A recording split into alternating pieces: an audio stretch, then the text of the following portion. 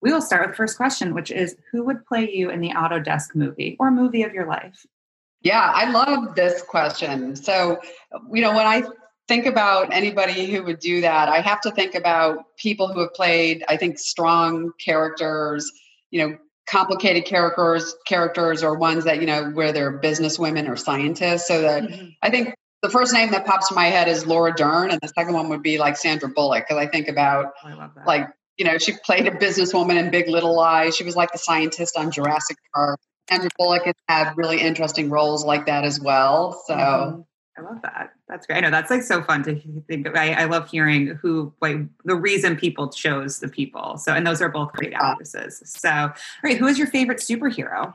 That's always a tough one because I have a couple, but I think Captain Marvel, and here's why, because I love that was the first female-led kind of superhero movie. And, I kind of like the tagline of the future is female. But the other thing is like, I like that some of her power was to think on her feet and also like have the power to predict danger, which, I think is super helpful in just the days that we're in now, right? Yes, for sure. And I feel like Captain Marvel, she never gets as much recognition as she should. In terms of Marvel characters. Like everyone's talking about, or whoever Scarlett Johansson plays Black Widow or whatever, but Captain Marvel never gets her time to shine until this interview. Yeah. So I love that. I like that. Okay. If you could have a superhero, so sort of keeping on that, if you could have one superpower, what would it be? Yeah. Wow. This is like one of those cool things where you feel like, if you get a bottle, you get 3 wishes. Yes. Yeah. I think there's a couple, but one would be like the superpower of being able to do time travel. Like I can imagine how cool it would be to either be able to go into the future, so to see the impact of decisions or actions that we're taking today, or even to be able to go back in time, be able to witness some of the most amazing historical, activities or things that have just happened. I can't even imagine how cool that would be. I mean, that would be an amazing superpower. Yeah, for sure. There was a show on, I'm going to have to look at the name of it. It was on NBC and it was about time travel. And I just thought it was fantastic. And they went back to all of these, it was, based in 2019 or whatever year it came out. And they traveled back in time to all of these, different key moments in history. I'll find the name of it and send it to you. Because it was like one of those fun, like binge watching shows. I can't even imagine being in the presence of, these kind of moments that literally were pivotal to where we are today. I agree. All right. What is a topic you could give a 20-minute presentation on without any preparation? Future of work. We've been so focused on that as a company. Just how do we upskill and reskill? One, for our customers, like all of our customers are being impacted and disrupted, and even people in our own organizations, like in marketing, right? Like we have to constantly upskill and reskill. So I also spoke at Governor Newsom in California put together a commission on the future of work, and I was able to speak to them. So I could go on and on. That's awesome. I love that. I think mine would be like how to drive a standard or something. So yours sounds much more impressive than mine is. That would be fun. I know. I always think when I ask these questions, could I answer them if somebody asked them back to me? And so I'm like, oh yeah, this question. I've not actually asked anyone this question before. So I was thinking, and I'm like, oh yeah, I guess driving a standard would be my 20-minute presentation. So on the work-related note, we'll pivot to my quote-unquote work-related questions. Is there a tool that you have discovered in the last year, or even I say last year, or since the pandemic started, that you didn't know sort of how you lived without, and how has it changed things for you? Yeah, there's this tool, and there's a couple of tools out there, but this one is called Mural. And it's really great because we're all on Zoom and we're trying to figure out, like, how do you whiteboard together, right? And how do you brainstorm together? And, we used to do it with, Post-it notes, and you could put them all on a whiteboard and, rearrange them into categories. So Mural allows you to do that kind of stuff online, where you can literally do your own kind of whiteboarding with sticky notes and do brainstorm sessions. And I found that once you get through any of the technical challenges, that it can really be great. It allows you to do the virtual brainstorms that we used to do in conference rooms. That's great. Yeah, actually, one of our ops people on a call yesterday had said that had sort of just changed everything for them when they had discovered that tool. I've not used it, but since you're the second person this week to say it, I feel like I will be going to check it out. What are are there any common misconceptions about your job? Like, do people say, oh, you must do this? My job is, because I'm the chief marketing officer, but also the head of like business strategy. But I think sometimes there's misconceptions because a lot of times when people hear marketing, they'll only think of the short-term impacts of marketing, like, lead generation or demand generation, or they'll think about like the visual brand or visual identity. And I think they always forget about the huge strategic long-term impacts of what is your brand reputation? What do you stand for as a company? What is your long-term strategy for customer experience and how you want, customers to perceive your brand and do business with you? So I think that's a big misconception is people tend to think of more of the shorter term impacts versus the longer term impacts. Yeah. That makes sense. How do you explain what you do to, parents, friends, kids, non-industry people? Like you're just, at the grocery store and run into someone. Maybe not in San Francisco because that doesn't count. So anywhere but San Francisco. It's so funny because it's hard. Like I even have a dear college friend of mine who always says, okay, what do you do again? So it's kind of funny. Sometimes I try to just shorthand it. I'll say strategy and marketing, and they'll say, well, what do you mean by that? And I'll say, well, strategy is basically what markets or customers are we going to pursue? And, from a marketing perspective, I'll talk to them about, how we try to engage with customers in events or do demand generation. So I try to just shorthand and talk about things that I think they can resonate with. So, but it's hard because yeah. I will tell you, most people, when they think of marketing, think of their consumer experience. And so they'll think of ads, right? Or commercials that you see on TV or, something that you see in a retail shop or in a grocery store. And it's hard when you're trying to talk about B2B marketing, which is different from that. Yeah. What is the best part about your job for you? Yeah, I'll have to cheat because there's kind of two things that jump to mind for me. One is my team. I absolutely love my team. Early in my career, I had a mentor that always said, your team is everything. And my other equally favorite part about my job is being able to meet and interact with customers, because it's just so great to be able to talk to them and hear about how we've been able to help them overcome huge challenges. And, for us, that's a big deal because our customers use our software to basically design and make the world around us. So the stories are just jaw-dropping at what some of our customers are being able to use our technology to solve, the kind of problems that they solve. Yeah, that's really cool. All right. If there was no internet, what would you be doing? I am an avid reader. So I would be reading and I would be exercise. I love to go for long walks, hiking, just being outside and exercising. So I would be a reader and a hiker. That does not sound like a bad thing. I guess post or retirement life, what you can do. Well, I guess I'm going to ask, what was the last book you read? Well, you know what? I'm just wrapping up a book called Resilient. I actually saw the title and I thought, boy, if there's ever a time in anybody's life where we needed to be more resilient, it's now. So the title really intrigued me. Sometimes I read two books at the same time. And the other one I'm reading is The Splendid and the Vile, which is about Winston Churchill, during World War II. Okay. So are you a primary nonfiction reader or do you read both? I read both. Okay. I am a huge reading. I always say is one of my hobbies, but I am pretty much purely a fiction reader. So I'll have to have you share some books separately because I feel like I'm in a book reading lull right now because I just read them so quickly. So I'll have to. I do too. All right, we'll have to start a mini book club so we can keep each other up to date on books. I consume a lot of books. Okay, perfect. Me too. Let's see. How do you manage your inbox? Are you an inbox zero person? Keep everything on red until you get to it?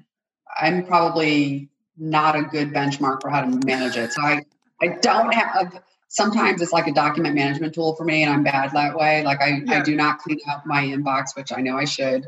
And because I never know when I'm going to need to find something. And what I do though, is I don't like to go to bed at night with anything that has not been at least scanned or read for the day. So even if they still say unread, I've at least scanned what it's about. So I try never to go to bed at night with anything that I haven't taken care of or at least scanned. Okay. Got it. What does your morning routine look like? Are you a coffee drinker, a tea drinker? Go on a walk? Oh, I am so predictable. My husband says I know exactly what you do every morning. So the first thing I do when I get up is, besides you brush your teeth and stuff, is I work out. So I'm immediately on the treadmill every day because I'm like, you got to take care of yourself physically. And then it's, so it's workout, shower, and then, I go downstairs to my cool little cappuccino machine and make myself a cappuccino. I love that. All right. Like an espresso or one of those like fancy cappuccinos? Well, you know what? I've been decaf for the last 15 years, and everybody always goes to me, well, why bother? But I love the taste of espresso. So I am a decaf espresso drinker, and I usually do lattes. And and I do all of my news reading when I'm on the treadmill in the morning too. I try to get all my news, fix in the morning. So I multitask a lot. I like that. You're the second person. I was actually talking to someone, head of engineering at Slack, and he just loves the taste of coffee, but he said he never drank. He's strictly a decaf guy. Yeah. Too. He just really loves the taste of it. I'm like, hey, that's so funny. It's rare to find people. You are the only two people I have ever spoken to who say they. Oh, I know. I am not good on caffeine.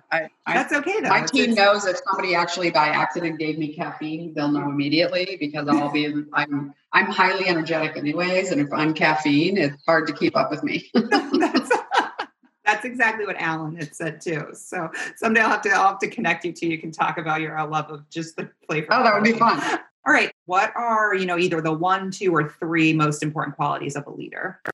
Yeah. So the 3 that jump to mind for me is leaders have to be really, really good listeners. Mm-hmm. You have to be a great communicator. And I think the third one is, I would say be good at inspiring and motivating people to do their best work and be their best selves. Mm-hmm. And I think, you have to do that with empathy, but I always love it when people can figure out how to help you bring your best self to the table. Yeah, that makes sense. Okay, on to now the more non-work questions. Do you have a favorite podcast? I kind of jump around, but sometimes I'll be boring and I'll listen to Wall Street Journal podcast and, what's the quick headlines that you need for every day. So I need to get better at making time for, the other one that I started to listen to is also the TED Talks, podcasts. So those are a lot of fun. I like to listen to those. Got it. All right. When you were a child, was there a book or TV show that you just thought it would be really cool to live in? It's so funny. I always think about back in the day and running the Partridge Family, which might predate, but it was so cool that you could be on this bus and go around singing and, be in this band. I always thought, oh, how cool. What a cool life that would be. Yeah. I mean, you can still do that. You just get an RV and get in there and just start driving around. So I feel like the thing to do in 2020. So they were ahead of their time. Okay. Is there a song that is kind of your go-to or when you're working out? I mean, you said you read on the treadmill, but it's sort of your pump up song. Or your favorite song to listen to? So my husband is an avid, he is a music, he's got thousands and thousands. He's just so great with music. I tend to like to work out a little bit more in silence, but so it's not necessarily a pump me up song, but I'll tell you, there's one song that just always moves me. And I love that there are so many different renditions of it and so many different artists that have sung it. And that's the song Hallelujah. People always send me links of different bands or different groups that are performing it. And there's something so uplifting about that song for me. I don't know why. It just kind of speaks to my soul. And so that's one that I listen to faithfully. I love that. I feel when you say that, for folks who in my generation, there was a show, The OC, was on probably when I was in high school. And that was the song that they played at the end of one of the seasons. And so if you ask anyone who watched The OC, when they hear that song, that's the one thing they think about.